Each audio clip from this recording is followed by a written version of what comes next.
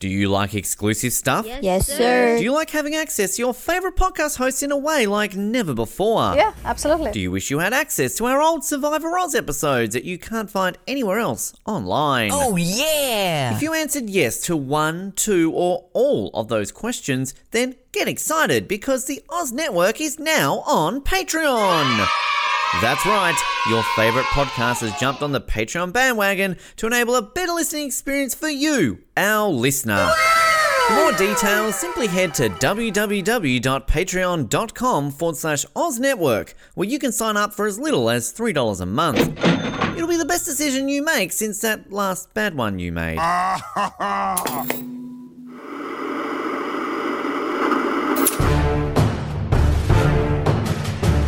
You're listening to the Oz TV podcast, only on the Oz Network. It is the Oz Network coming to you for an episode on 24, the recap of Season 2. You've just sat through 24 episodes of Season 2 when you could have just skipped to this one. You could have just gone, oh, well, I don't need to watch all 24 episodes of Season 2.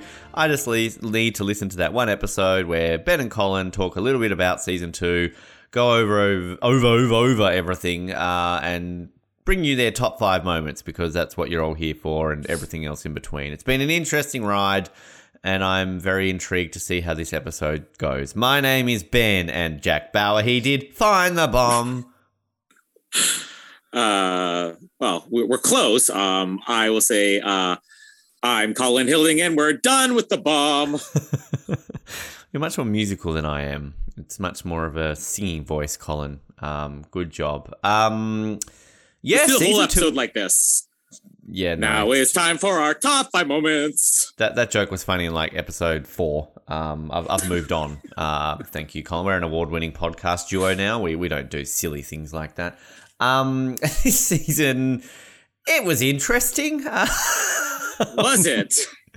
Like, as I said constantly last season, and then throughout this, it's kind of, Season 2 is always that season where it's like, oh, one time I'll watch, I'm like, yeah, I really enjoyed that. The next time I'm like, that wasn't that great. And I think, recapping this week to week has been an interesting experience with, we talked last season about how some of 24 maybe doesn't hold up as well as we thought it did, but like we could still basically love it, enjoy it for what it was. And for the most part, Season 2 is that way. But then there are just definitely things this season where you're just kind of like, okay, wow, that's just not good. And they've rushed that, or that's taking too long. And, there's a cougar. Kim's still in it. Kim's still in it. Kim's still in it. She goes missing for 2 weeks. But Kim's back. She's going to murder someone. It's just, look, it's still 24. I'm still going to watch this season over a majority of other TV shows out there. I enjoy it for what it is. But I think the summarize Season 2 is pretty simple. Never go full nuke. Like, you have a simple plot. Season 1, please don't kill the presidential candidate for California.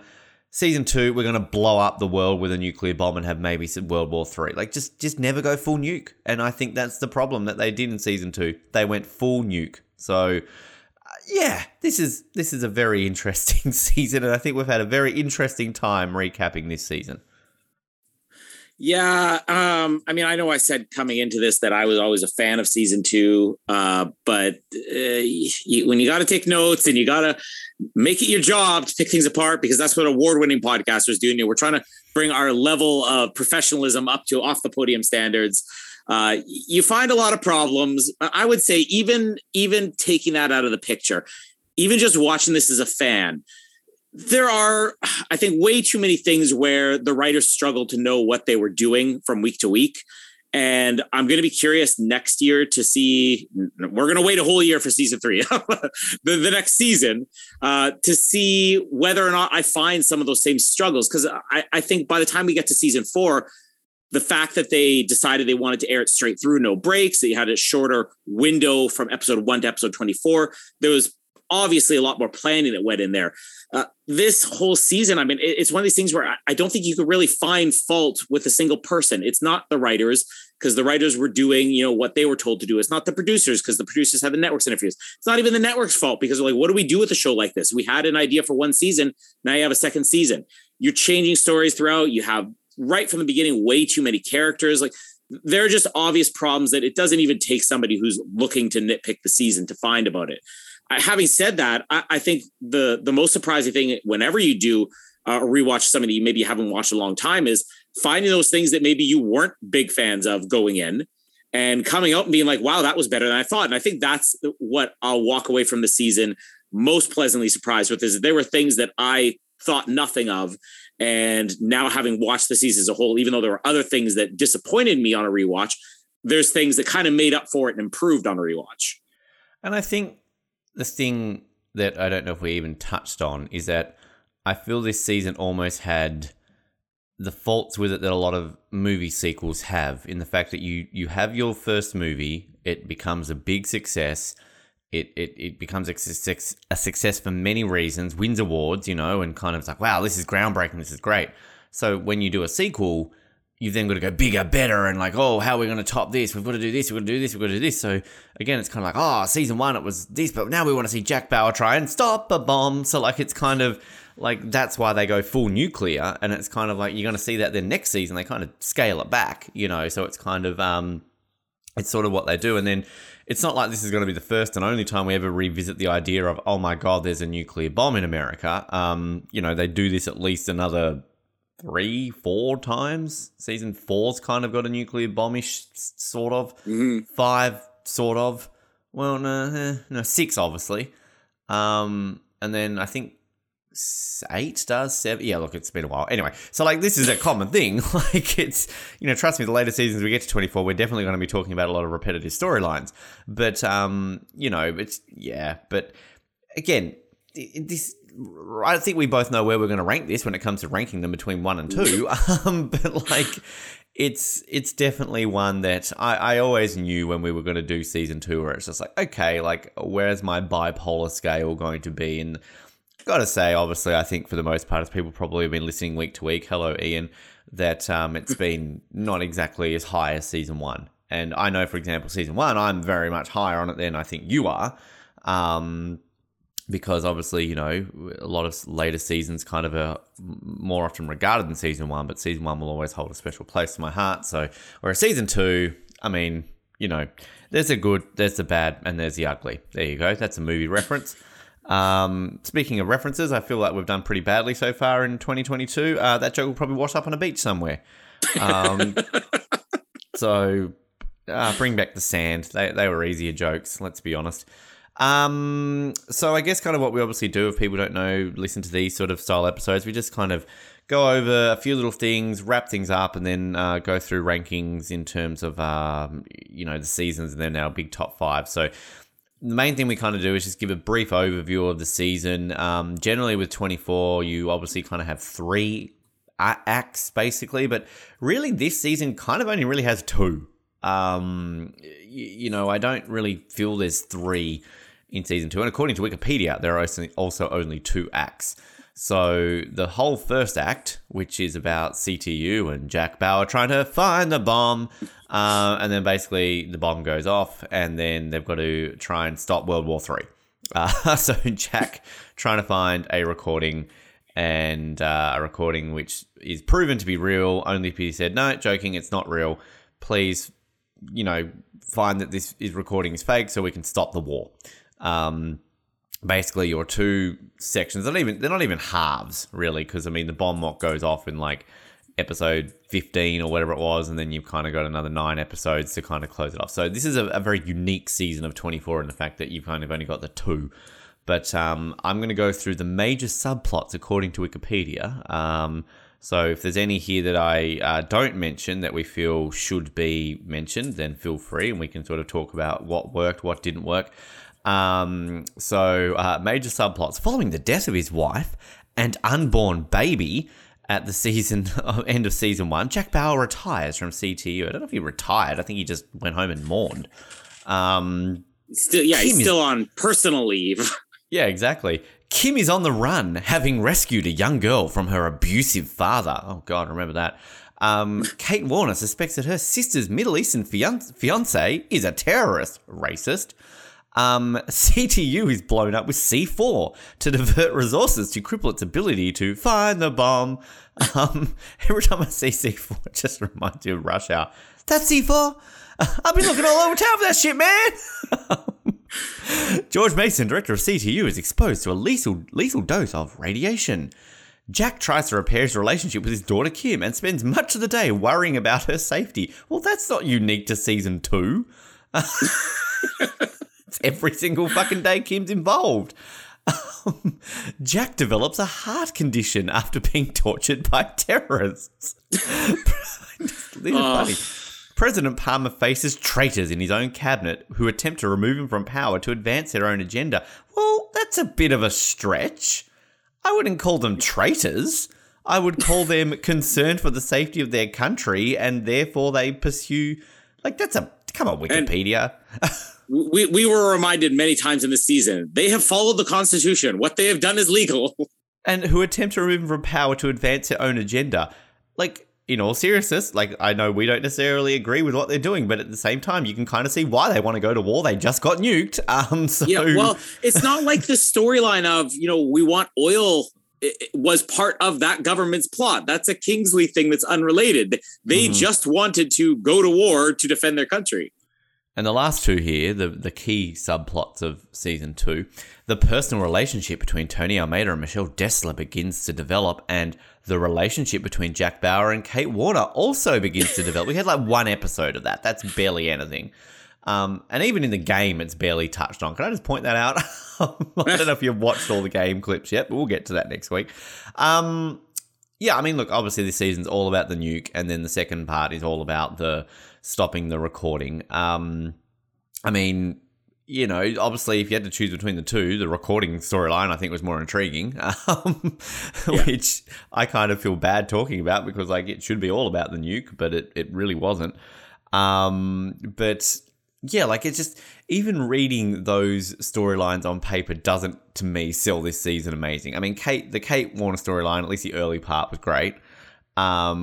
I like, obviously, the Mason stuff, kind of just him being redeemable and then, obviously, being Mr. Suicide Bomber in the end.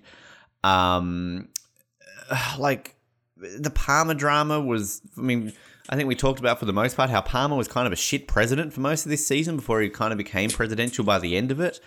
I'm on board with the Tony and Michelle stuff, obviously. I'm very team Tony Michelle, so I kind of like that. And although, again, you make them kiss, and I love that scene, and then kind of you lose that tension. But, everything else, it's kind of don't get me started on Kim. And... the heart condition, which they forgot about for most of the part afterwards. And then all of a sudden, oh, fuck, he's got a heart condition. Better bring that in the second last episode. I feel like they don't mention anything about Sherry there or Nina, who kind of are involved, I guess, in the bomb situation. So I guess that's kind of where it is. But, anything to add on these or any sort of storylines that aren't mentioned there? We didn't mention the Three Stooges terrorists driving the bomb around Los Angeles. Duh, what are we going to do with the bomb, boss? Yeah, those guys were great. Give them a spinoff. They should have been the stars of 24 Redemption. Let's go back to some classic characters. I want to see those three mixed with Nick Offerman, the guy from Breaking Bad, and just kind of have this odd couple comedy of the three terrorists and the three racists. What are they gonna do this week? Yeah. And the Warners could be leading up both clans. Kate leading up the racists and Marie leading up the terrorists. And then Bob just sitting there being TV's John Terry. Yeah, running through those storylines, it's again one of the problems with this show this season is that there is so much going on and yet so little substance there. I don't think we needed a lot of these plots, particularly when you said the Jack's heart condition. We've joked about that almost every week for the last 6-7 weeks. And yet still, when you brought that, I'm like, oh yeah, that was part of the show. We're making jokes about it. That storyline washed up on a beach somewhere. Perfect. But it was unnecessary. There were other things you could have done. We talked about how much we love the idea of Jack actually kind of coming unhinged. Not just people saying, Jack, can he be trusted? He's still mourning his wife. He's still suicidal. why is he just suddenly okay after episode 1, you know? But yeah, you know, the Warner storyline worked a lot better than that's one of those things I was talking about before, where I didn't expect it to play as well as it did. And let's include Reza as part of that. It's not just the Warners. I mean, Reza's story arc, I think, is amazing. You know, the Tony Michelle stuff, it definitely hit. And I don't think that anybody expected it to. I mean, we kind of know there was no plans for that from the beginning. Mason stuff works, you know, a lot of the storylines do work, but then it's just, let's throw spitballs and see what sticks. And that pretty much was what summed up Kim for the entire season. You know, let's just try something. And oh, that didn't work. Let's try something else next week. And then other things like the CTU bombing. I mean, it was a great moment. That. Yeah, like that's part of the problem is that it's such a major moment, and it's almost like the bomb. People just sort of forgot about the bomb after a while. Like a bomb went off. We want to see more of this. We want to see the fallout from that. We want more panicking. And the CTU bombing, you know, it kind of worked. I don't think they handled it right, but it kind of worked a certain level for a few episodes. And then every once in a while, you're just like, oh, somebody better take a look at that pillar there that's about to collapse on Paula's corpse. There's like always a random construction worker in every single... Yeah, like it's... And I mean, like, again, we always say this TV show's got a TV show, 24's got a 24, it's got to move on. But I mean, we had that last season, didn't we, where it was kind of like, hey, remember that 747 that blew up over the Mojave Desert? Let's just move on from that because the presidential candidate might be about to be shot. So it's, you know, I guess like it's kind of that take the sense of realism out of it because, again, a nuclear bomb's gone off in the US and this season ends with President Palmer basically going, everyone go back to school. Come on, kids. Fucking go learn your math. And again, I just want the video game to be, so Palmer ordered everybody to go back to work and then another nuke hit. Yeah. Oh, shit, we didn't check out the second one. Again, that was, we'll do the 24 episode of The Simpsons where, like, it ends with basically, I can't remember how it ends, but, like, Jack Bauer's, like, on the phone to Bart Simpson or something like that going, like, oh, we made tough calls, but don't worry, we stopped the explosion. And then you see in the background a nuclear bomb go off, and he's like, it's okay, that was Shelbyville. So, like, it just reminds you of that. But, yeah, like, it's, I mean... those things kind of do weigh on you a little bit when you watch this like back to back and you kind of, again, you're meant to suspend disbelief. I understand that. We can't just have 12 hours of the fallout from the nuclear bomb, like literally and figuratively of like, oh my God, America's in mourning. Like, you know, again, we know what that's like having lived through something like 9/11. So it's kind of like we understand what that's going to be like. So, and that's not entertainment. This is entertainment, not realism. So you've got to check your mind at the door. But sometimes it's like, literally, the first episode is bearded Jack Bauer on his couch. How do I live? Like, hugging Terry. And by the end of it, he's wanting to bone the pretty blonde woman from Pasadena. Like, I mean, it's kind of like Jack gets a boner for helpless blonde women. I'm surprised he's not trying to bone his own daughter. I mean, he did with Janet, basically. I was going to say, imagine if she had been cast. Yeah. So, yeah, but... I mean, like, I think you kind of said you can't fault the writers. You can't fault the acting. There's no bad acting in this season. I mean, this is one thing I think we should really point out. Well, okay, you can... Kate Marie have a few questionable moments. Yeah, I mean, Sarah Winter and, like, crying and screaming is a bit on the nose. But, like, I mean, it's... You know, like, I mean, Keith Sutherland is brilliant this season. Dennis Haysbert, brilliant. I mean, we'll go through the cast here in just a second, but it's... yeah, I think for the most part, everybody gives their all. The action's definitely limited in this season, which you'd think like a season with a nuclear bomb, there's going to be more action. But actually, I would say season 1 had more action than season 2. And maybe, like, I don't know if that's a good or a bad thing because some of the action we had this season, we didn't exactly sing home about, did we? It was kind of only the finale where we're like, okay, this is good action. And like the plane chase kind of was pretty exciting. But like outside of that, we weren't blown away by the action, whereas... one of our best episodes of this season is people sitting in a boardroom for 40 minutes. So, you know, I think what season 2 differs to season 1 is season 1 had a good balance of action and non-action, and it worked. Even the soap opera storylines that we didn't like in season 1, like you still would put them above any of the soap opera season story in season 2. So yeah, it was a bit all over the place with certain things, but I don't know if anything I just said. Do you have anything to add before we can move on to the cast of this season? No, let's move on to the cast. As I have a sip of my coffee, that's awkward. Cool, let's do it. So the 7 main stars of this season. Somebody called Kiefer Sutherland. Don't know who he played. As Jack Bauer. He was in 24 episodes. Sarah Winter as Kate Warner in 24 episodes. Carlos Bernard as Tony Almeida in 24 episodes.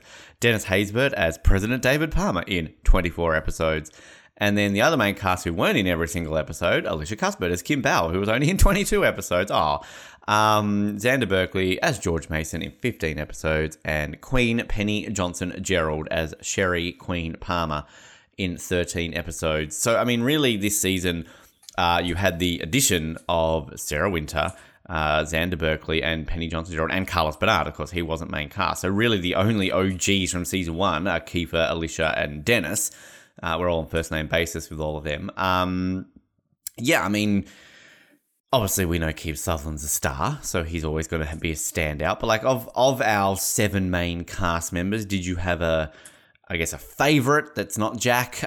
And was there one that, like, besides Kim, besides Alicia, that was like, I don't know, like, it's hard with 24 to kind of do our usual question on these where it's like, does anyone improve? Does anyone, not improve? Because they rotate the main cast, I think, a lot more on 24 than any of the other shows we've ever covered. Generally, we're only ever going to have the words Kiefer Sutherland appear in this every season. Dennis Haysbert for the first 3. And then next season, actually, is Marilyn main cast from season 3 or season 4? There's a question I need to answer.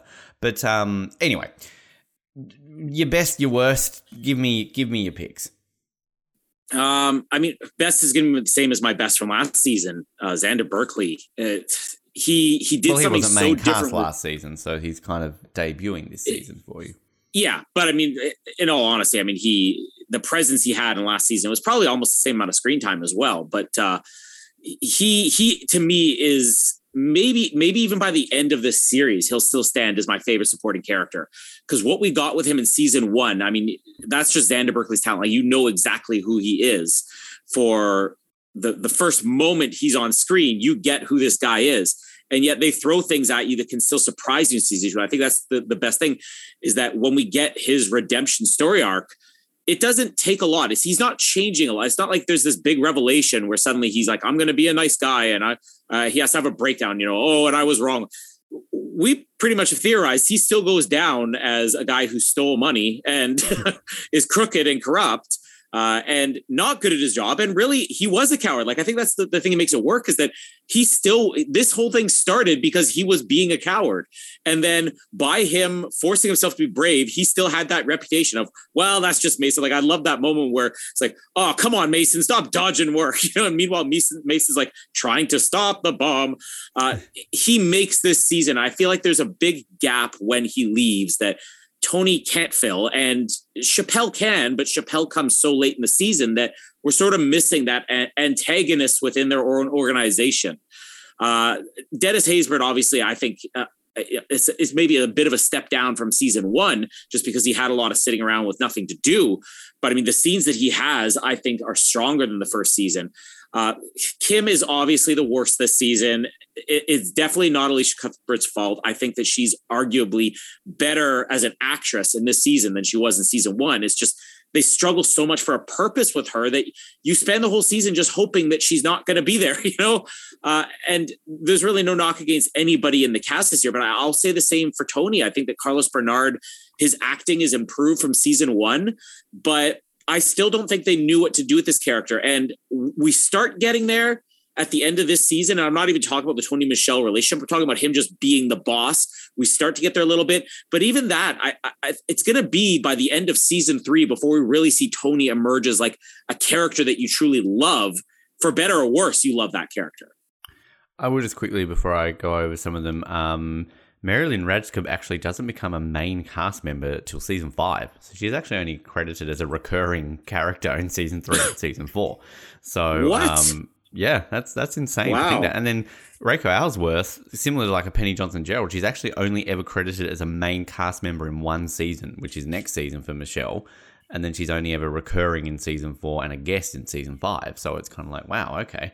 It's weird how they do the like main cast and guest roles. The fact that good old James Badge Dale in his one season gets automatically listed in the main cast, but poor old Mary Lynn has got to wait a couple of seasons until she gets, the full paycheck. Oh, and what's I can't remember what season is. What's her name? The other CTU boss, or not boss? Alberta, Erin Driscoll. No. I mean, she. I think she definitely has her place. I'm gonna have to look it up to see. The big boss, like there was she wasn't a boss. No, she wasn't a boss. Thinking she came in as like the next Chloe or whatever. I'm looking it up now to see. I can't remember what season it was. Sarah Gavin. Remember Sarah Gavin? Oh, yeah. So she's like a main cast member in season 4. Yeah. Yep. Yeah. Yep. And then she's gone. I mean, it's not even like with Paula where they're going to introduce her like she's a main character and kill her off. She was still a guest star, but yet 24 had a habit sometimes of making somebody a permanent cast member on the show when they clearly have nothing for them to do. And then it's shocking to think that there are other actors who aren't main cast members. You have that with Nadia in season 6. When you bring in Regina King, at least she gets main cast, but then you kind of forget about her, as they do with a lot of the Palmer stuff come season 6 because it's Wayne. But yeah, we'll talk a lot about that, I think, in upcoming seasons. But I mean, I think you summed it up pretty well. I mean, Penny Johnson-Gerald for just 13 episodes, just incredible. Although I still stand by, I think that you bring her in dead at the end of the season. Don't have her come in for those first 6 or so episodes, which pains me to say because I want more Penny Johnson-Gerald. But I'm a big Xander Berkeley fan, and obviously it's great to have him as a main cast member and kind of redeeming and everything. So I like how that goes. And yeah, obviously Sarah Winter had a moment as Kate, but again, just like with Kim, they just forgot about her, and then by the end of the season, it's like, well, fuck, what do we do with her? We've got her for another 6 episodes. Well, just what are we meant to do with this woman? Have her in the bath? Why not? I mean, next season we're going to get into it more about how they use Kim and how we're fans of that. The reason being is that when you bring in a character that is not part of CTU, you can't really do anything with them. You could introduce them for a storyline. That's why Kate's stuff worked when we still had Reza in there and we had Syed Ali, because it made sense in the story. But if she's not part of CTU, same as Kim, you just have to keep coming up with these dumb excuses to bring them back, which is what doesn't work in the show. So again, through no fault of Sarah Winter or Alicia Cuthbert's, their hands are tied because it's a one and done thing, somebody on the outside. Otherwise it just sort of becomes like, well, how convenient. They're in trouble again. And I think, yeah, they learn from that for the most part, because I want to say, and please remember me saying this because I could be wrong, but for the most part now, anyone they bring in who's not part of CTU is never a 24-episode person. It's kind of like they're only in first part, middle part, last part, and it kind of works more. There's one character next season who annoys the fuck out of me, but he's only in it for the first maybe 6-7 episodes, and then kind of that's it. Bye, mate. I'm like, sweet, good. Don't have to deal with him anymore. So they kind of do that better, but I also feel like I'm not thinking of certain people. I mean, they definitely don't do that better next season with Chloe. I know she's a CTU person, but again, Chloe's a pain in the ass in season 3. But I mean, having said that, I'm looking forward to just watching that from the lens of everyone loves Chloe now, so maybe kind of she's a lot more endearing in season 3 because you know that you will love her. So that'll be interesting. I just want to mention, on Tony, I mean, I think, I don't say the issue with Tony, but I feel like at least in season 1, when you're kind of slightly suspicious of him, you're kind of looking at him different, so you don't really know. And I think kind of Carlos Bernard had a good way of having that sinister face or things like that. Whereas this season around, when he is the boss, I guess he kind of just he doesn't really have a whole lot of extra to do as such. I mean, well, he does have extra to do, but it's just him being a boss and then punching people and punching his boss and then gets his leg broken and kind of all that kind of stuff. So it's I don't know, I kind of almost I see what you're saying, but I just feel like it's more interesting with him in season 1, kind of when you're spending a large portion of the season thinking he's evil. Yeah. So when you are kind of watching him as good guy Tony, and this it's like that weird bridging season for Tony, because again, we've talked about how basically they destroy this character of Tony, and we'll get angry at what they do with him eventually. But like, it's kind of weird to have him in this middle phase of first season, is he evil or is he good? Second season, he's the boss. Oh, and he's kind of flirting with an employee. And then from next season onwards, it's all going to be about him and Michelle. Like, that's the story that you care about. So it's kind of, it's that weird season where I feel like this is the lost Tony. I mean, I'm literally looking at the cast photo and of this season, and literally Carlos Bernard is kind of in the background, kind of behind George and Kate, kind of almost going like, hey, I'm in this season and I don't have a lot to do that's that interesting, but you'll still like me because I'm Carlos Bernard. So I kind of think the cast photo sums up Tony in this season. So yeah. And I like what they do with Tony. Like, it's, I said it all the way back in last season. It's something where even just mentally you still have a hard time accepting Tony because of how much they tried with the is Tony evil thing. And it really, at the same time, there's not that much for him to do other than just be the boss. The boss role, it was never designed to be just a nice guy who's being the boss. Like, he's filling in for Mason for the majority of the season without that twist of, oh, well, this is somebody that's going to be at odds with Jack. So he just ends up being, yeah, he's the guy who's willing to help Jack on everything. And so they introduce Michelle in there. Really, that's what saves him this season. You could say with Chappelle coming at the last minute, that really worked. I just kind of wish that maybe they had that earlier in the season. But there's something with his acting style that, it takes them getting used to, being a little bit too relaxed at times. And I definitely felt that even before we started taking notes on a rewatch. But I am excited because I know that this character, it's almost like Chloe, not to the extent where you're ever annoyed by him, but this isn't what you expect. And you almost want something different until you realize they've really nailed what they're doing that you didn't like in the first place, but they're not quite at the point where Carlos Bernard's nailed it yet. We're going to go through, like, I guess, the guest stars, and often what we do is we go multi-arc characters and then kind of one episode ones. I'm just going to lump in here because, like, the one episode ones are kind of just, they're prominent enough that I'm going to lump them in here. So obviously the main one this season is actually Rachel Ellsworth, who's always a guest star. She's never a main cast, but she's in every episode. So she is in more episodes than Kim, Mason, and Sherry. But obviously not credited as a main cast member. And then in order of episodes, you have Jude Chicka Cola as Mike Novik's in 19 episodes. Lynn, remember her, falling down the stairs, Michelle Forbes. She's in 18 episodes. And you've got Marie Warner. Laura Harris is in 14. TV's John Terry and movies John Terry as Bob Warner is in 12 episodes. And then appearing in 10 episodes each, you've got Lourdes Benedicto as Carrie Turner. And then Razor, the Oz Network's Philip Reese, two-time appearance on this show. He's in 10 episodes. And then just through some of the other ones. So Harris Yulin's actually 9 episodes, completely uncredited as Roger Stanton. Megan Matheson, the dearly departed Sky McCall, Bartusiak, rest in peace. Not in this show, though. Like, I'm glad she was only in 8 episodes. I'm sure she was a lot better in everything else before she died. Sad. Daniel Day Kim, remember him? He was in 8 episodes. Does he have any presence? I know. I love you, Daniel Day Kim, but you get shafted in this show. I don't think he has 8 lines in 8 episodes.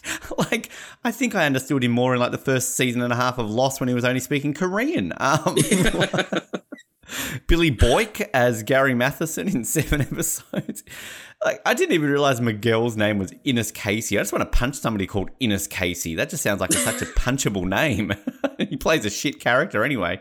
And Australia's own Alan Dale was in 7 episodes. But was Sarah Clark in 6 episodes? That can't be right. She wasn't in that many, was she? I always thought that it was like maybe 3 or 4 episodes. I think it's only about 4 episodes next season, maybe even less than 4 episodes next season. And sometimes her season 2 and season 3 kind of blurs for me. But she was in a quarter of this season. That doesn't seem right. Other notable ones like Paul Schultz as Chappelle. He was in 6 episodes. Paula, remember her? Her guts are still all over the wall. The esteemed Sarah Gilbert. She was in 5 episodes. Tobin Bell in 4 episodes, and Francesco Quinn as Syed Ali was in 5. So Syed Ali was in 1 more episode. And then I guess Max Thomas Kretschmann, 2 episodes. A few others here and there, and then the one timers I wanted to mention. We're not going to mention Eric Christian Olsen as John Mason because I didn't mind John Mason in 1 episode. I know you weren't really a fan, but the other 1 episode people, so bookended, very season 1 people, but like different impacts on this season. Mia Kirshner as Mandy in 1 episode, iconic, great into the season. Valacious Shannon as Keith Palmer in 1. Remember him? He was in the first episode fishing with his dad. Remember that? Yeah. Who actually follows the Oz Network now on Instagram. Thank you for being one of our followers. Valacious.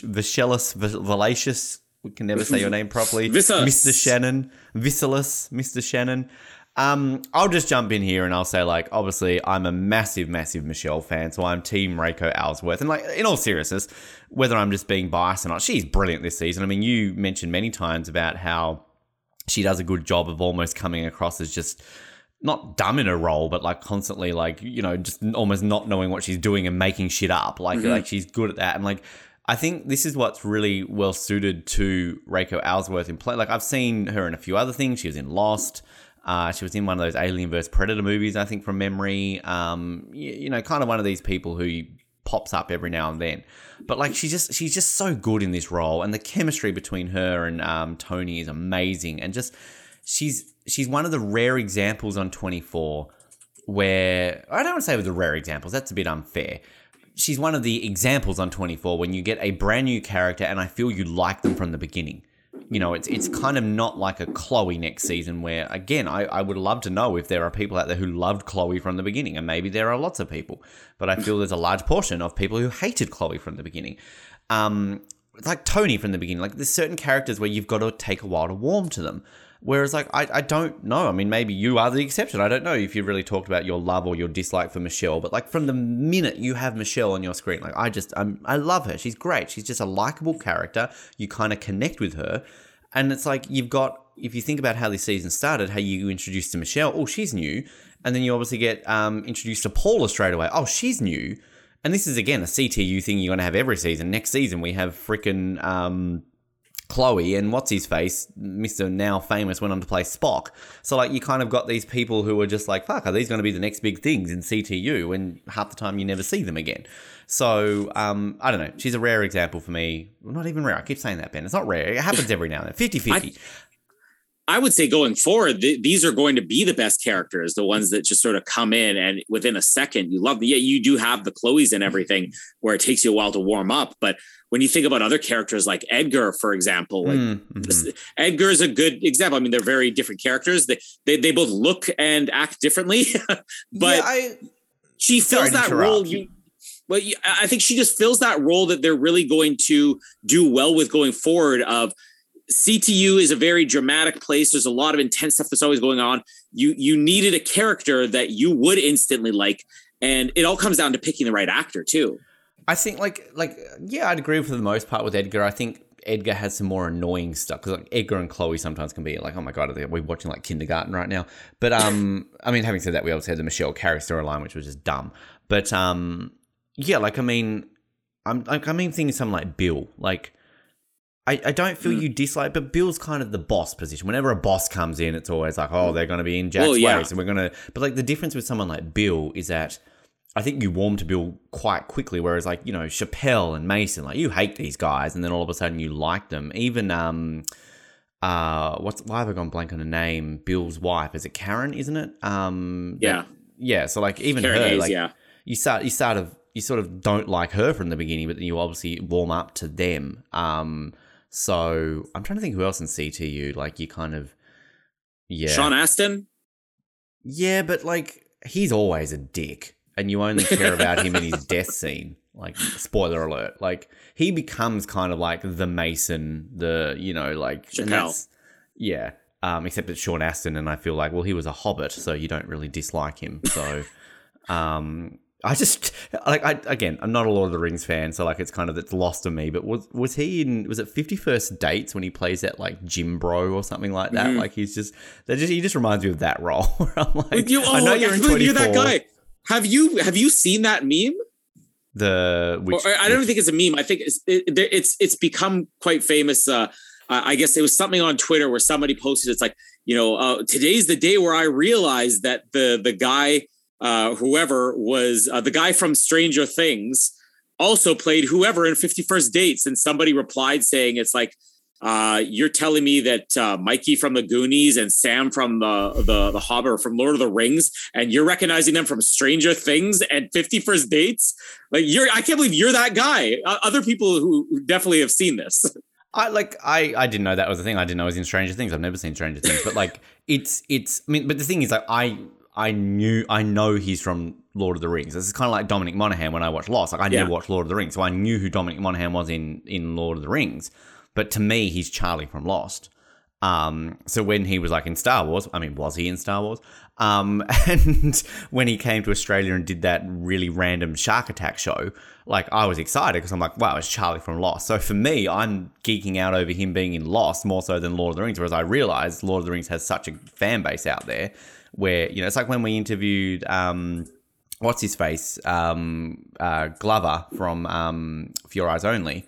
And like for Julian Glover, like a lot of people would be like, oh no, he's such and such from Star Wars. Like we're like, obviously we know him from that, or Indiana Jones. Whereas like for us, our concentration was James Bond. So anyway, tangent. I also will add, obviously Jude Chicka Cola was like, they kind of did a shit thing with his storyline at the end, but still good.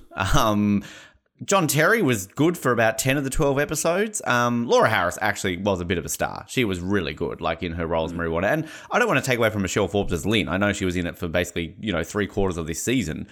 And she did a good job. I just feel like her character definitely got a bit on the nose sometimes.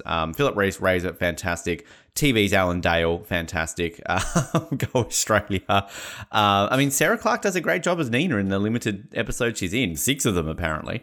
And honestly, I'm just going to like single out Mia Kirshner for her 5 minutes of screen time. Like, seriously, like I don't know if we talked about this as much last week. Like, how good is she in that scene? Which is like, Mr. President. And then she's just got that evil look on her face. And then it's just straight away, it's done. Like, it's just, she's so good, Mia Kirshner. Just like, bring back, is Mia Kirshner in Stranger Things? Maybe I'll watch it. Like, I love that woman. Not just because you generally see her naked in everything she's in. Like, if you ever watch The L Word, which you wouldn't, Colin, because it's about sex. It's about lesbian sex. Like you see her naked a lot. But hashtag bring back Mia Kirshner. I don't know what she's up to these days, but I hope she's doing stuff because she's great. Love her. She's probably doing stuff fully clothed now. And Glenn Morshower. I didn't mention Aaron. Good on you, Glenn. You did a lot more in this season. So, yeah. I should mention this. It just came to mind. We watched a Hallmark Christmas movie within the last year or two. Was it filmed in Victoria? It was either Victoria or Winnipeg. That's the only places they film. But Mia Kirshner starred in it, and it was actually I think don't tell me that's her career now. but she did. I think it was Hallmark's first ever Hanukkah movie. So instead of being a Hallmark Christmas movie, they did, we're going to do a Hallmark Hanukkah movie. And she was the star of that. So, I mean, maybe it was just so that she could be the first to ever do a Hanukkah film. I don't know. That's not Adam Sandler's 8 Crazy Nights. But I'm not going to go as far as say like she's one of the stars. I mean, I don't know if she even has 5 minutes of screen time in this movie. She's in Star Trek Discovery. You watched that show. Did you know she was in that? No, I don't think I watched anything past season 2. She was a recurring role as Amanda Grayson. Oh, no, I do know. Yeah, she plays Spock's mother. So, yeah, I do remember her from that then, yes. But see, it's always the ones that really should have been a leading actor of the show, the ones who should have been a permanent cast member. That's obviously Michelle. She is more of a permanent cast member than half the people who got paid for every episode, even they're not on this season. Obviously, I mean, Mason, for what he had, he was a permanent cast member. I mean, he was the lead actor for a couple episodes. I think even over Jack, it was sort of his show. But, when he's gone from the show, or when Penny Johnson-Gerald's gone from the show, we still had Michelle, we still had Marie, even for a lot of that stuff. And Philip Reese, I think, is the one that's really single him out, because another one that, I definitely remember the character, but I remembered it more as in like, oh, those uncomfortable scenes between him and Kate.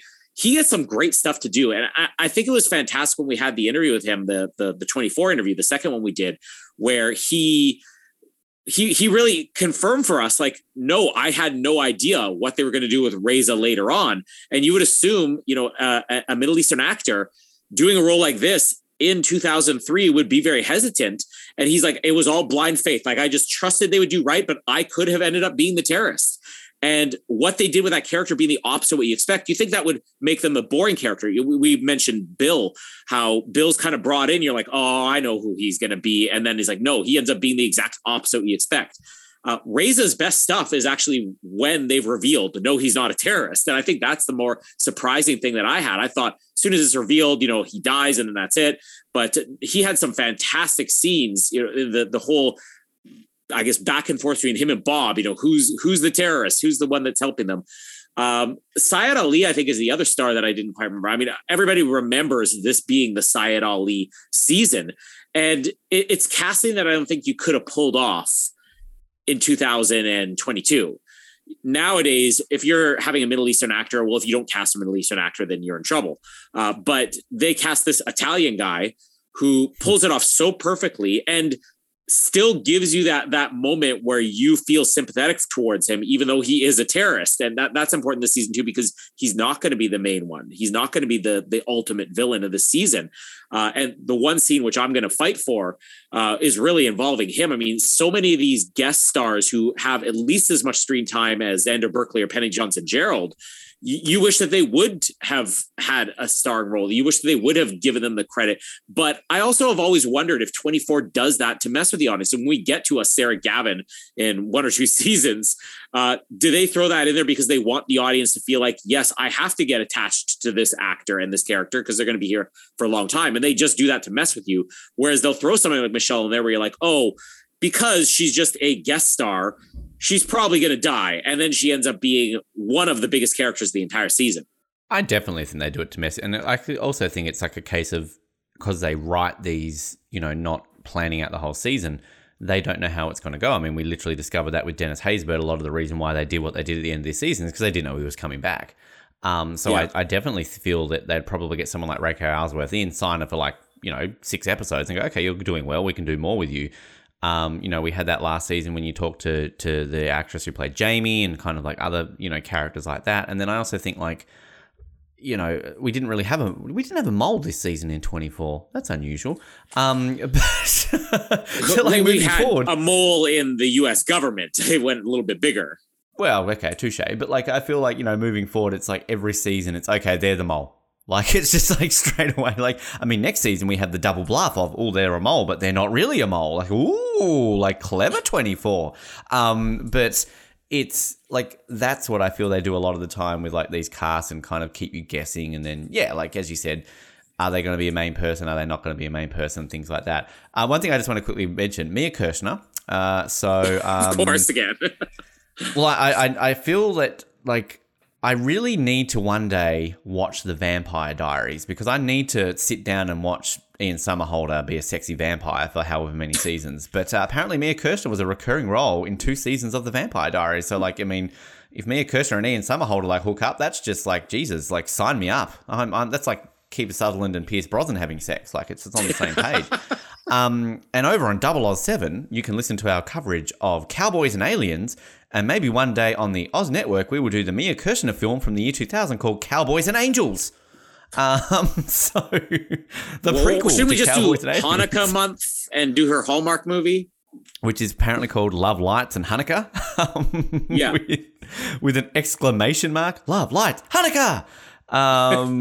And then there's a Lifetime TV film as part of the Ripped from the Headlines season, college admissions scandal. So I'm guessing, is that the whole Felicity Huffman kind of thing? Yeah. So she was apparently in that. So who does she play in that? Does she play... she plays Bethany Slade. Okay. Good for her. There was something I was going to mention about... I think that the thing that still kind of bugs me about this season is that there's no real clear villain.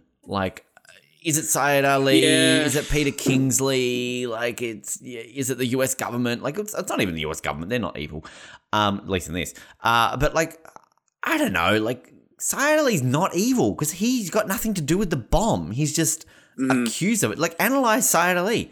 He has nothing to do with the bomb. He's kind of innocent man from an unnamed Arab country who gets accused of it because everyone's just like, Arab, he must be evil.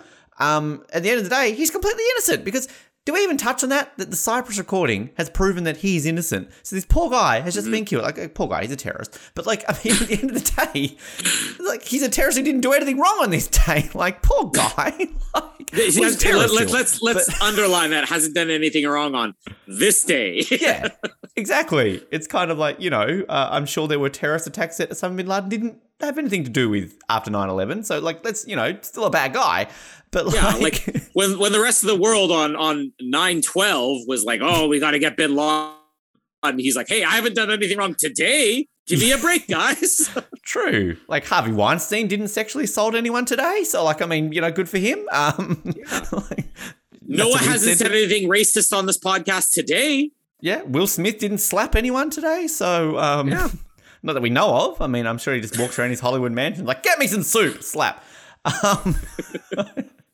But so again, I guess Peter Kingsley is the big bad of this season, which you've got frickin' Tobin Bell, and you have him in 4 episodes stabbing random woman in a cutscene and then getting shot by a CTU helicopter. It's kind of like, again, this is the thing with this season. You literally forget that Tobin Bell, again, pre-Saw, like everything else is in Fame, but still, like, pretty big deal to have Tobin Bell as a villain. And then, like, you just kind of go, oh, yeah, he was sort of the big bad of season 2. Like, I'm sorry. Yeah. I remember Dennis Hopper more. I remember Paul Blackthorne next season a lot more. Victor Azaju, whatever his name is in season 4. Like, I mean, kind of like you remember these people. Whereas, like, oh, yeah, Tobin Bell was kind of the big bad of season 2. Did you just call Arnold Vosloo Victor Abdu? Just call me John Travolta. Like, I just make up names on the spot. Victor Abdu and Arnold Vosloo, kind of similar. I have a question for you. This goes along with what I think the problem is, but do you think that Kingsley should have been revealed to everybody else, all the other characters, as being a villain earlier? Or do you think it works better that Jack has that one thing where he's the only one who believes that this Kingsley guy exists, and then at the last minute it's like, oh, yeah, this is the villain? Or do you think that they should have 5 episodes to go been like, we know that this Kingsley guy's behind it, even if it's not Prescott, maybe even Palmer being like, oh, it has to be Kingsley? Because I think the problem is you can't treat him the same way as you could Dennis Hopper. I was actually surprised to hear he had 4 episodes, because I think Dennis Hopper had 5. It's really not that much more, and he feels like so much more of a villain. But the problem is that nobody is really treating him. None of the characters treat Kingsley as a villain except for Jack. And even Jack, it's only like with, I think, 2 episodes left to go where he's like, all right, now we got to find. Beforehand, he's like, I've heard the name, but I just got to find this recording.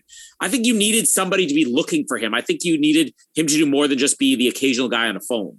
I agree, because I think the last episode is literally when Palmer and Mike are on board with his name. I mean, I think a lot of the reason why you think Syed Ali is the main villain is this season, because his name gets mentioned, you know who he is, and then even you've got that scene with like Kate when she's getting tortured and he's like, my name is Syed Ali, do you know who I am? And of course she's all like, yes, I've heard of you, you're that evil terrorist. Like, it's kind of like there's that build up to him, whereas like Peter Kingsley, like, again, literally struggled to remember he's technically the big bad, because it's sort of, he gets brought in late and then it's just treated in a way, because like every season of 24 with any of the main villain, even if it's the MacGuffin and it's kind of like, oh, they're not really the villain, there's somebody bigger than them, which is a general 24 thing. I mean, next season, you don't get Saunders until, the last third.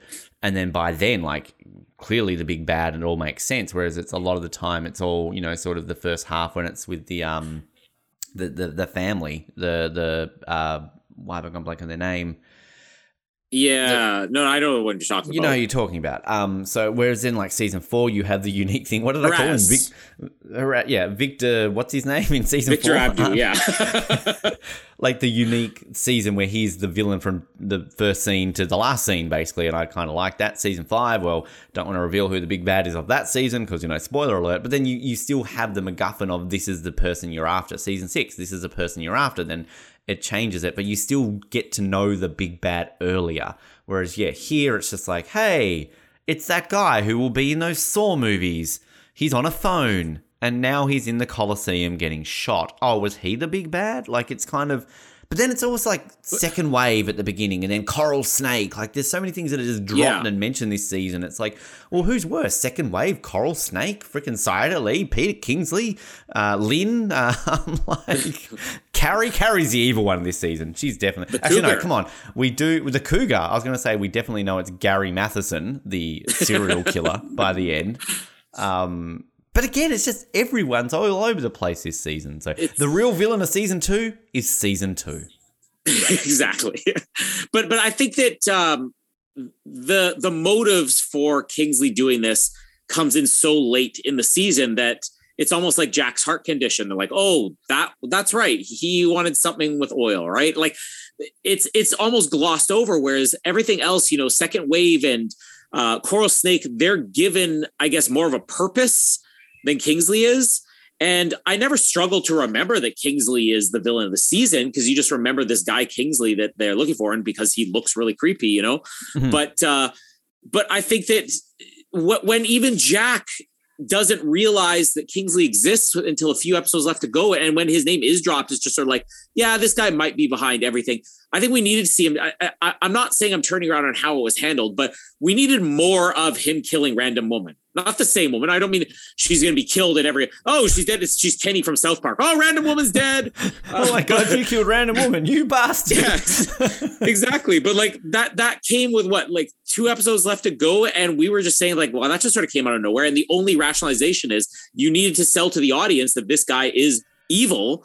But if we had more building him up as evil and not just the mysterious guy on the phone, then I think that he would have stood out more as a proper villain. And then the issue then you have is then that I guess the argument would probably be that Max is the big bad, because then Max is kind of like, and like I talked about this in the last couple of weeks. I like this idea that you get Max and then Max is on the phone to another guy. So like you kind of got this shady organization that like, this is where again, like you get a bit of it in the game, but even like having watched all the cutscenes of the game, we'll talk about that next week. It's not as explored as I remembered. Like I feel like this is something moving forward that we should be like getting to the end of this like sinister organization that did this, and like you will do this later on when it kind of gets to season 5 storyline about sort of government interference. That kind of is the whole thing moving forward of 24 from that point on that they always come back to, and which is good and bad. But I don't know, you've got Max, you've got random guy in a cafe, again, like they're controlling, they're pulling the strings, but then kind of season 3, it's like, yeah, no, let's forget about all that. Let's just move on. I feel like you definitely had a level there you could explore that, because it does open up some doors where you're like, oh, Max, who's this guy? Like, who's guy in cafe? Like, but anyway.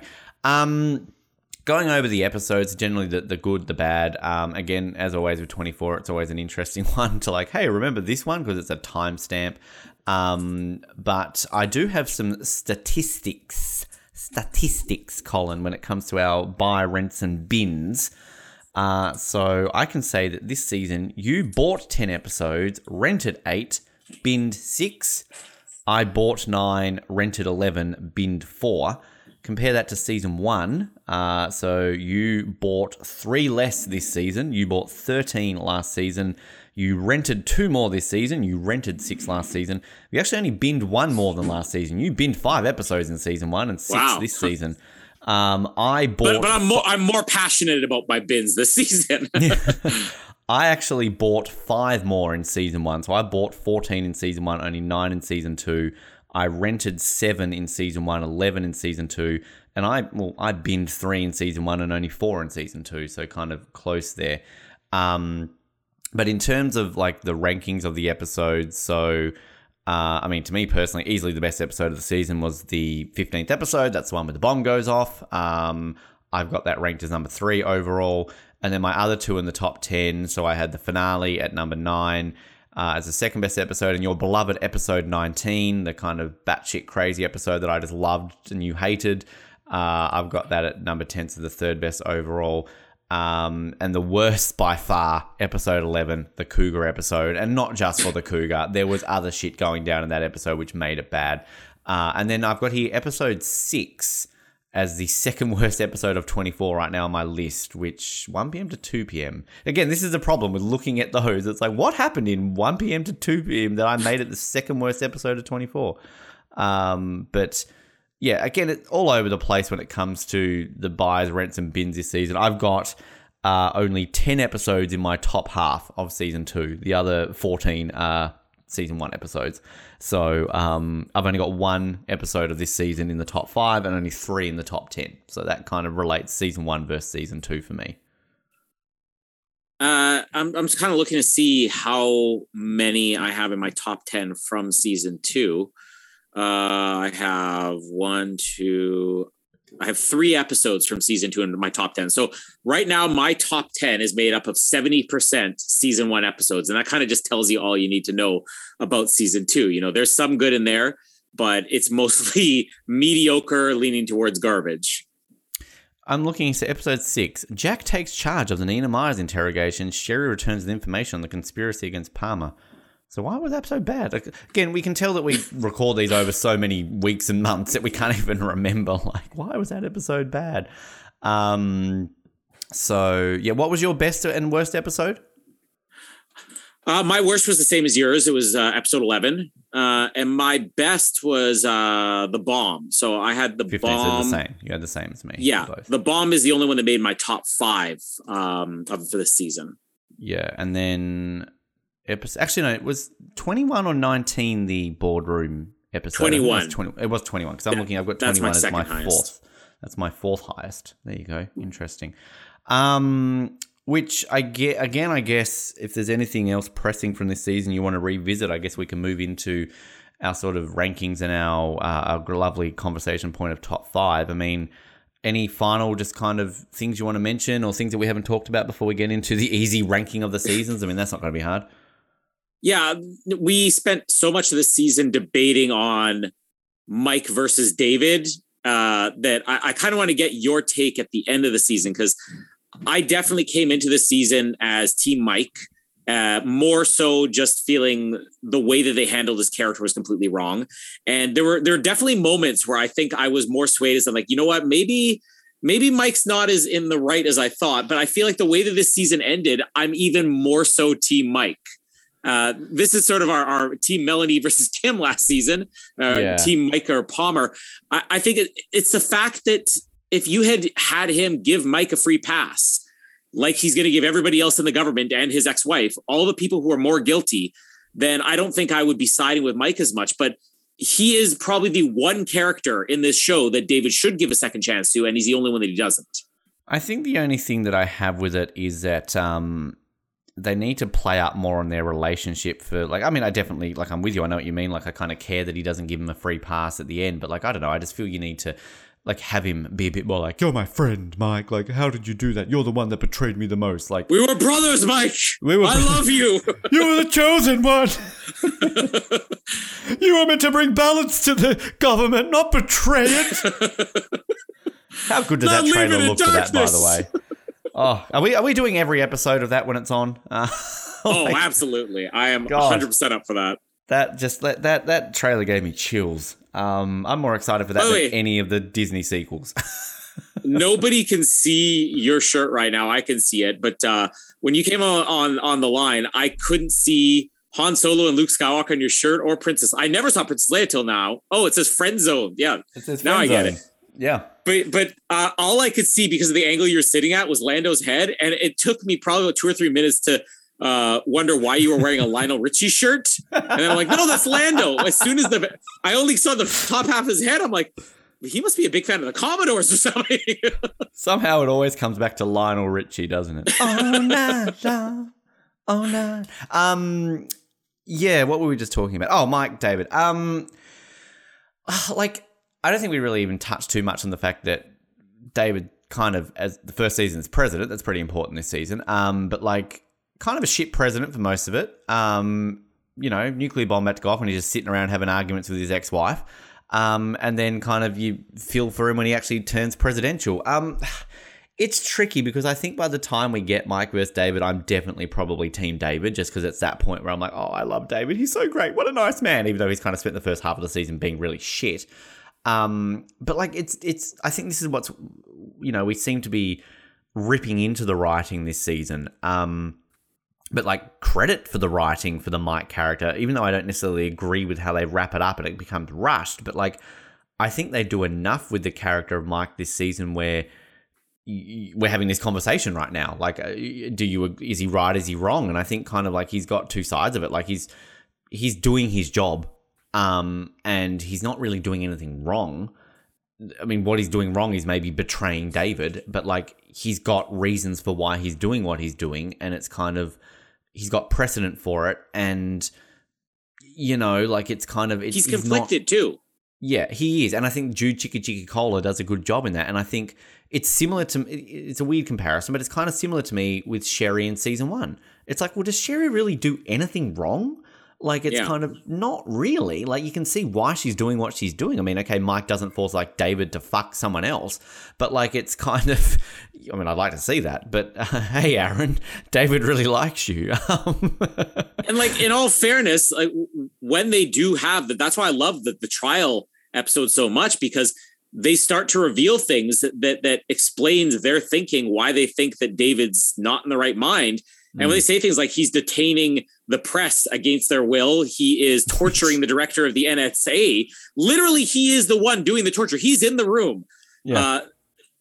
I think I do side with Mike a little bit more, because I could see, at least from Mike's point of view, David's done some pretty sketchy things this season. Which, again, as a journalist, come on. I'm offended by Mike Whelan or whatever it is, Ron Whelan, whatever that guy's name was, that press guy. We didn't mention him in the recurring cast. Season 1, number 1. Season 2, number 2. There, that's my rankings. Yeah, same there. Easy. So, I guess top 5. Now, this is going to be interesting because, again, last season we basically had like 4 locks. Like it was like boom, boom, boom, boom, done. Our number 1 was easy. And I feel like our number 1 this season could be pretty easy. But I've got my list here of the ones that I've kept track on. So I can go through these, and then if there's any here that you want to add, and then we can kind of like just go over and sort of see what are certainties and what we're going to debate. So in order from all the episodes, from episode 1, I have Jack beheading, we're going to need a hacksaw, like bang, shoot, like, the closing of the episode. Episode 3, the bomb going off in CTU. Number 6, episode 6, I've got the Jack and Nina interrogation when he's like pinning her against the wall and shooting and all that kind of stuff. Episode 7, the farewell between Mason and his son. Episode 8, and the one that I'm going to defend, and I feel we're going to debate over this, the section at the end of the episode where Jack's talking to Nina on the plane. That's what you took from me, like the speech about Terry.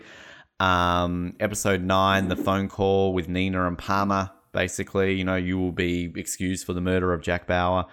Episode 10, the reveal that Marie is evil when she kills Razor. Like, you're really sweet. Bang, you're dead. Episode 12, the call between Kate and Marie when Kate basically is like trying to play Marie, and Marie's like, how do you know? And it's like, ooh, evil. And in the same episode, Jack killing Sayadali's family, only to be revealed that obviously he's not that much of a bastard. Episode 14, Mason leaving CTU, getting a silent clock. Episode 15, the Kim and Jack phone call, that episode before the bomb goes off. Episode 15, the bomb going off. Episode 19, the Tony and Michelle kiss in the corridor in your beloved episode. Also in episode 19, Jack dying at the end. Then in episode 21, I've got Palmer's like his speech where he's kind of like, look at me, do I look disabled? Am I, whatever. And then in the same episode, him being overthrown. And then the 2 in the final episode, I've got the final fight, kind of like the whole Sherry Kingsley speech that leads up into the run, Sherry! And like the action scene. And then, of course, the final scene, Palmer's assassination attempt. So is there any that are glaring that I haven't added there as potential nominees? No, I mean, you covered all. I only had 7 on my list.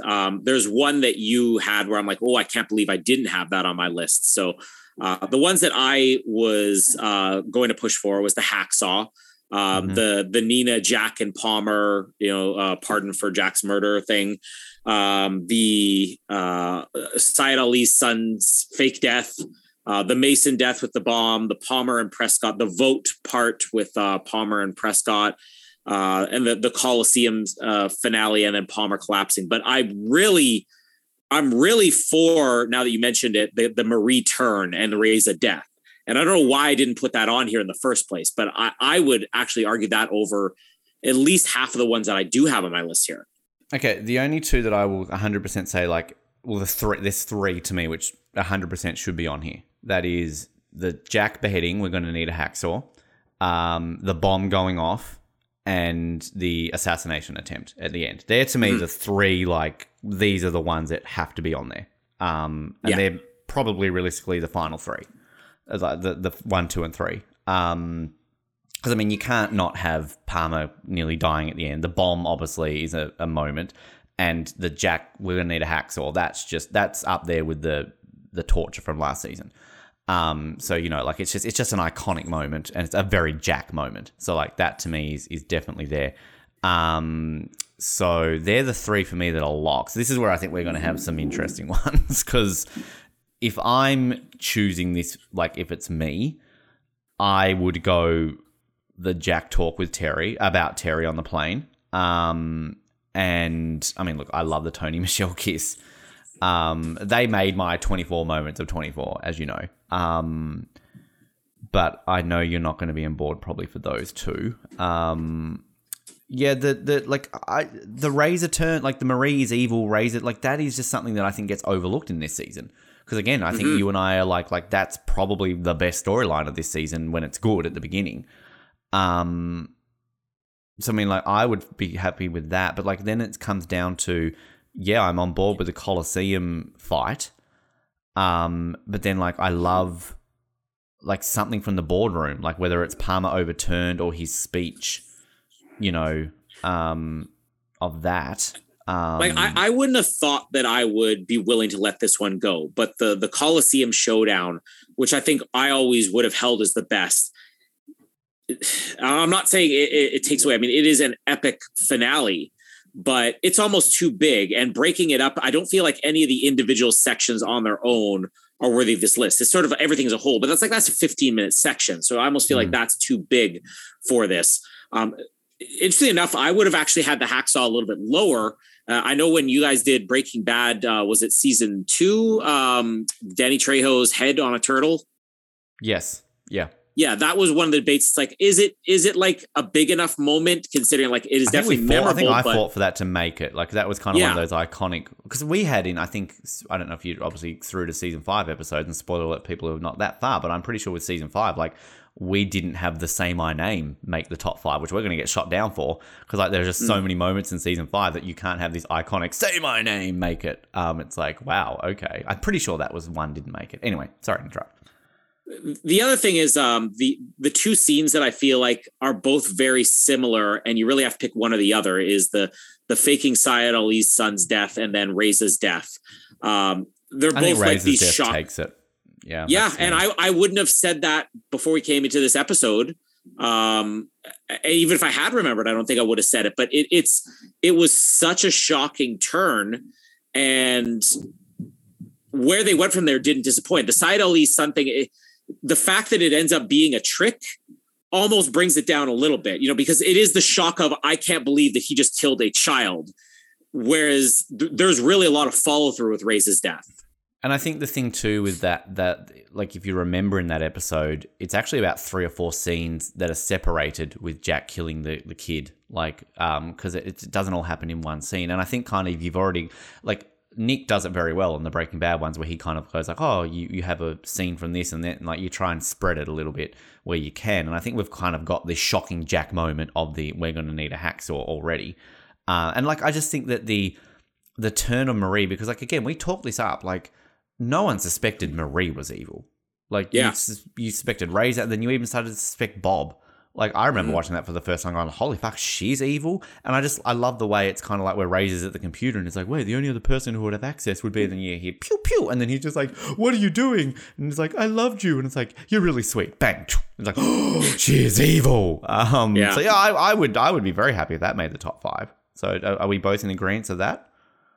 Yeah, I'll definitely go with that one. Okay, so we haven't mentioned the cougar. Should that make the top 5? Oh, tempting. I'm totally making the video. I did that with the season of Breaking Bad where Nick loved the bit where Walt grabs his like crotch and is like, "You want your restraining order? It's right here." I'm totally gonna make the video where number 1 is Kim versus the cougar, and I'm just gonna do like a record scratch. And spoiler alert, that's gonna be the joke that I shouldn't have spoiled for you. So our 5th one. I mean, what are some of your key ones here? Again, I'm going to fight for Jack talks with Nina on the plane. You're not going to like that. Like one of the Palmer bits from the the boardroom episode, and if so, is it him being that would be my overthrown, choice? Or? Yeah, I would say the vote would be my choice of all the ones that we have left. But I mean, at the same time, though, I really love the Nina, Jack, and Palmer thing. So. I think I would lean more towards the Nina, Jack, and Palmer. I feel like Nina's got to be there somewhere because she's, there's going to be a Nina scene next season, obviously, a very obvious one. But yeah, it's the acting in that one. It's Dennis if I were to pick out, in that. Yeah, I mean, everybody's great in that bit, especially Dennis Haysbert. But if I were to pick what is probably the best acted scene in this entire season, I'd probably go with that one. Look, I'll go. Like, I mean, again, I want to push the Jack talks to Terry, but you're not going to like that. So yeah, no, I'd go with that. It's got Nina and it's got Palmer in it. We've got Jack in it. I mean, the vote of him being overthrown is great, but like it's I don't know. I think you cover some more boxes of that one. Okay, so our 5 then. We're just going to work the order. So Jack, episode 1, Jack beheading. Nina call with Palmer from episode 9. Marie is evil, episode 10. The bomb goes off, episode 15. And Palmer assassination attempt. My clear number 1 is either, like, honestly, I think the number 1 for me is Palmer's assassination attempt. That's just me. But I mean, maybe the bomb going off. Like, they're the 2 I think you debate there. But I would say my number 1 is definitely the assassination attempt with Palmer at the end. That's me. See, yeah, I would have gone with the bomb over that. Right. And it's no knock against Palmer. It comes down to how important is this for the show going forward? And Palmer's assassination was like definitely the biggest shock, but we kind of know it goes nowhere big. It goes a little somewhere, but it goes nowhere big. Whereas the bomb, it's such a huge moment in the show, and it's one thing you never thought they would do. You think with Palmer being assassinated, it could have happened in season 1. The shock is really just that it happened when it did in season 2. But with the bomb, I don't think I ever would have expected that a television show would have a nuclear bomb explode. Yeah, all right, sure. I'll give it to you. So number 1, bomb goes off. 2, Palmer's assassination attempt. Yeah, I would go with that for number 2. I mean, I would again we're going to need a hacksaw at number 3, but like, I mean, do you have an obvious 5 or a 3 here for the last 3 that we've got? So we have Marie, Reza, we have hacksaw, and we have the phone call with Palmer, Nina, and Jack. That's tough. Hacksaw, it's something that any fan would know. Would I say it's as memorable for me as the Nina, Jack, and Palmer scene? No. But if you say those words, we're going to need a hacksaw. Or even you just say hacksaw. People know that moment. I think it's too iconic of a moment to have lower on the list. Yeah, and I think I think you talk about things moving forward. I mean, we got glimmers of who Jack really is sometimes, like last season when we had the Ted interrogation scene, which made our top 5. And I think that only came in at number 5. So like, I think that like they're really amping up the Jack, and they've definitely amped up the Jack this season. So yeah, like that's to me, like it's that iconic nature of it. Whereas again, like I would honestly think that this sort of Marie being evil and the Nina phone call with Palmer, some people would not have them on their top 5 moments of this season. You know what I mean? Yeah. Whereas I think the other 3 that we've just mentioned, I mean, they were the 3 that we straight away were just like, these 3. Like, they're the 3 blocks. So I would put Hacksaw number 3.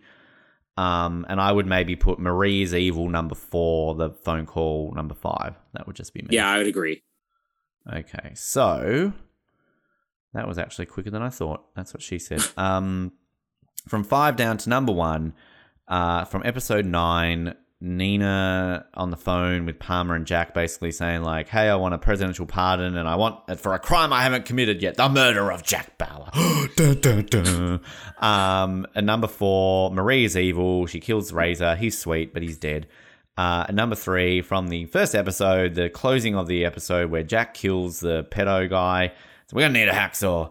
Number 2, the closing moments of the entire season. Mandy tries to assassinate Palmer and he collapses and you've got the whole breathing at the end. And number 1, the bomb goes off. Episode 15. They went full nuke and they did because they blew up the desert. They've been to a desert with a horse with no name. Well, that horse is dead because it got nuked. So anything else to add? Do you have anything on those moments or anything, and we can talk about what we're doing next week? I think that, do you have an honorable mention of the ones that didn't make the list here? What would have been your number 1? My number 1 would always be the assassination. Do you mean like number 1 of the ones that didn't make it? So like as in, like, what was my number? Oh, the Jack on the plane with Nina. That's what you took from me. Yeah, and that wouldn't have even come close to making mine. I mean, I would have gone with the vote or even Ollie's son's death, but there's definitely a lot of moments in the season that we disagreed on or preferred one over the other. Because it's interesting. I preferred the Nina Palmer, the future murder of Jack Bauer scene over the airplane one. And then the other one that I think we disagreed on a lot was, why am I drawing a blank now? The kiss. The kiss, yeah. Whereas I preferred just the hand-holding thing that they had a couple episodes you're a later. Prude. Oh, hand-holding is second base to me. That's what you discovered the other day. Whereas, like, hand-holding didn't. That's porn. Hand-holding didn't lead to Carrie being obnoxious for 4 weeks. But I think, like, one thing that I think I will say about the on the plane moment, which, I think one thing I actually agreed, and you made a good point in that episode, was that it does kind of get destroyed a little bit when they blow up the plane like 2 seconds later. Like, it's just kind of like, just end it on the. You need to end it on that line when Jack literally says, that's what you took from me, Nina. That's what you took. Boom. End. That's heartbreaking. Right there. End it. I've just always loved that scene. I think you talk about best acted scenes. Like, Keith Sutherland right there, give him an Emmy. Give him a golden. Like, he's amazing in that scene. And again, I'm the kiss because it's just like, I'm such on board with Team Michelle and Tony, and I just think the way it's done, like, it's just like, you just legitimately want to watch these two fuck, like, right there, like, fuck, these two are good together. Like, holy crap, even prudish Colin is like, oh, they're sexy.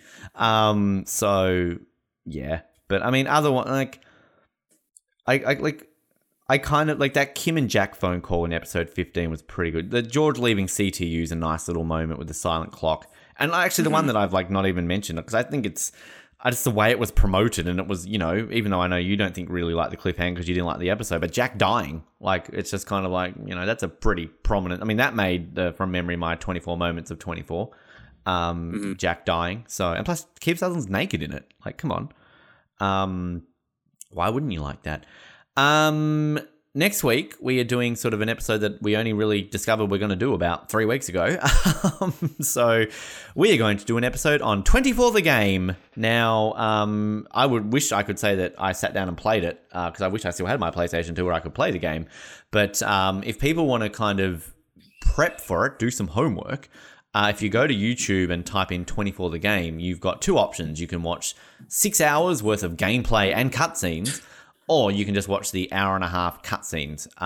So we're just basically kind of like what we do with the episodes, but obviously there's going to be, famous last words, where it's going to be a lot less to talk about, where we're just going to kind of go over the storyline and kind of just thoughts and memories of, because again, I haven't played it in like 16 years, so it's been a while, but it's more about the story because it's canon. It actually ties up a lot of some loose ends from season 2, and also gives you like some introduction to some season 3 stuff, like Chase, for example. Kim working at CTU, like things like that are going to be a thing in the game. So I don't know if you've watched the whole thing. I've watched the whole thing. It's definitely some elements in it where I'm like, okay, I remember that, and there are definitely some great things that they do in it, and I almost like watch the majority of this going like, wow, this would have been a good season. But then there's also some stuff where you're like, oh, okay, yeah, 24's got a 24. But there's also some like good little carrots of kind of like, oh, the government is evil. Like they kind of do something a little bit in this, which maybe, like, I think the game was released just before season 5, or was it in season 5? So maybe this was just the flavor of the month that they were doing. Oh, the government's evil, but it's the Californian government, not the federal government. So this was during Schwarzenegger's time too. It was, but yeah, like it's going to be interesting to talk about, because the thing that's going to be less like to talk about is, like, it's a video game, so like the emotions and things like that, like, and plus PlayStation 2 video game, an Xbox video game, where like things like emotion in faces on video games didn't exist. So Jack Bauer kind of looks like a stunned mullet the entire game. And like, no disrespect to Sarah Winter, she's not a very good video game actor. Yeah, and there's a cameo from someone in it, which I completely forgot was in the game. So I was like, oh, I forgot that they were in the game. It's like a 2-second scene, but it's still cool. Actually, there's 2 cameos. One of them doesn't say anything, but the other, they got the actor to come back to play and say like 3 lines, and that was it. It's like, ooh. Is it Janet? Please tell me it's Janet. It's not Janet. Sadly, no Janet. I don't think I would have ever had an interest in covering just an episode on, oh, there was this video game. It's the story that we want to cover, because it is an important story that, like you said, it ties up season 2. It introduces season 3. You can get by without it, but it definitely helps to have it. So yeah, the 90-minute video, I've not yet watched it, but I did go back over and read over the story, because I never saw the end of the game. I rarely can finish good at video games, and I was curious to see, well, how did the story wrap up? So I did read the plot, and I think that's what really sold me on we should do this video game episode, is because the plot is quite good. It's maybe better than a lot of stuff we got in season 2, but it's important because it's one of the few things, one of the few tie-ins where I feel like it's canon because it actually matters to what happens in the story and to the characters, and not just because we introduce something that you can call it canon because it doesn't contradict anything else. Like, I think it is an important story still. So I'm really curious to rewatch it and see things like the animation or whatever, how well it holds up. Don't hold up hope for that. Let's just say that. But I mean, we get the voice cast. I think that's exciting too. Yeah, and like for the most part, like the voice cast does, like Carlos Bernard, actually pretty good at voice casting on a video game. I was like, okay, maybe that's what you need to do, Carlos. And so is Kiefer. Like, of course, Kiefer is, but like, I also love, like, I didn't count it, so maybe if you want to do some extra homework, please count the dammits, because I feel like they go overboard with the dammits with Jack Bauer in this game. But we get James. Is that a computer glitch?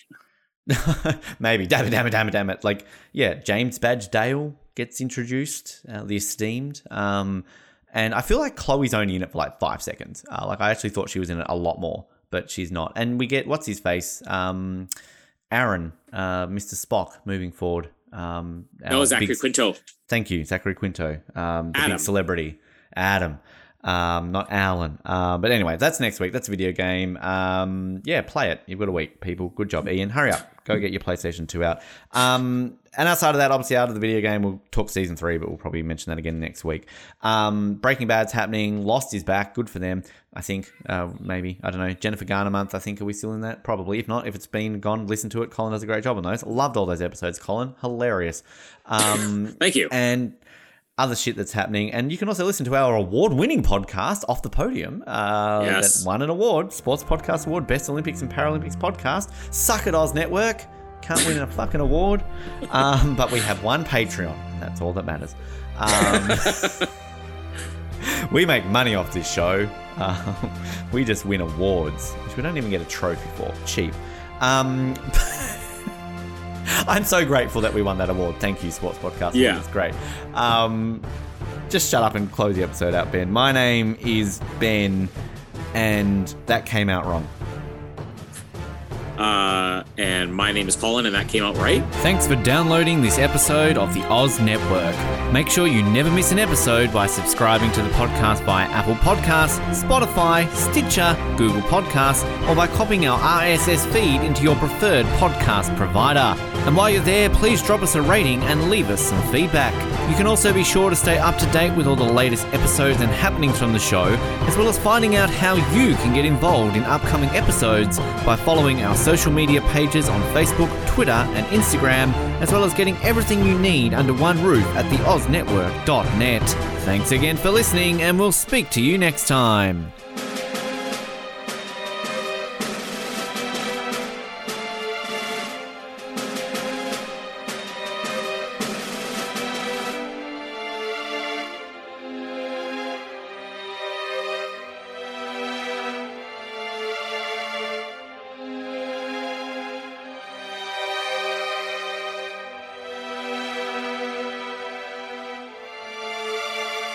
Do you like exclusive stuff? Yes, sir. Do you like having access to your favourite podcast hosts in a way like never before? Yeah, absolutely. Do you wish you had access to our old Survivor Oz episodes that you can't find anywhere else online? Oh, yeah! If you answered yes to one, two, or all of those questions, then get excited because the Oz Network is now on Patreon.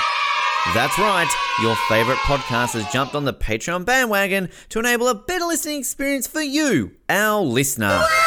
For more details, simply head to www.patreon.com/Oz Network, where you can sign up for as little as $3 a month. It'll be the best decision you make since that last bad one you made.